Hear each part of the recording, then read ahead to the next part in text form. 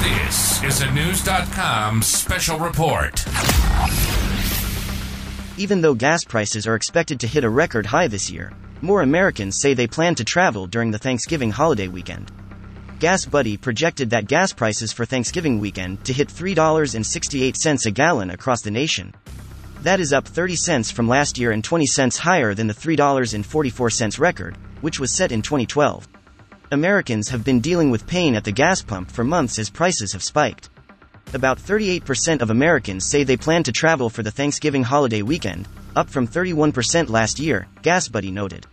Travelers can expect the Wednesday before Thanksgiving between 11 a.m. and 2 p.m. to be the busiest on the nation's highways, according to GasBuddy. Knowledge. Unfiltered. News.com. News.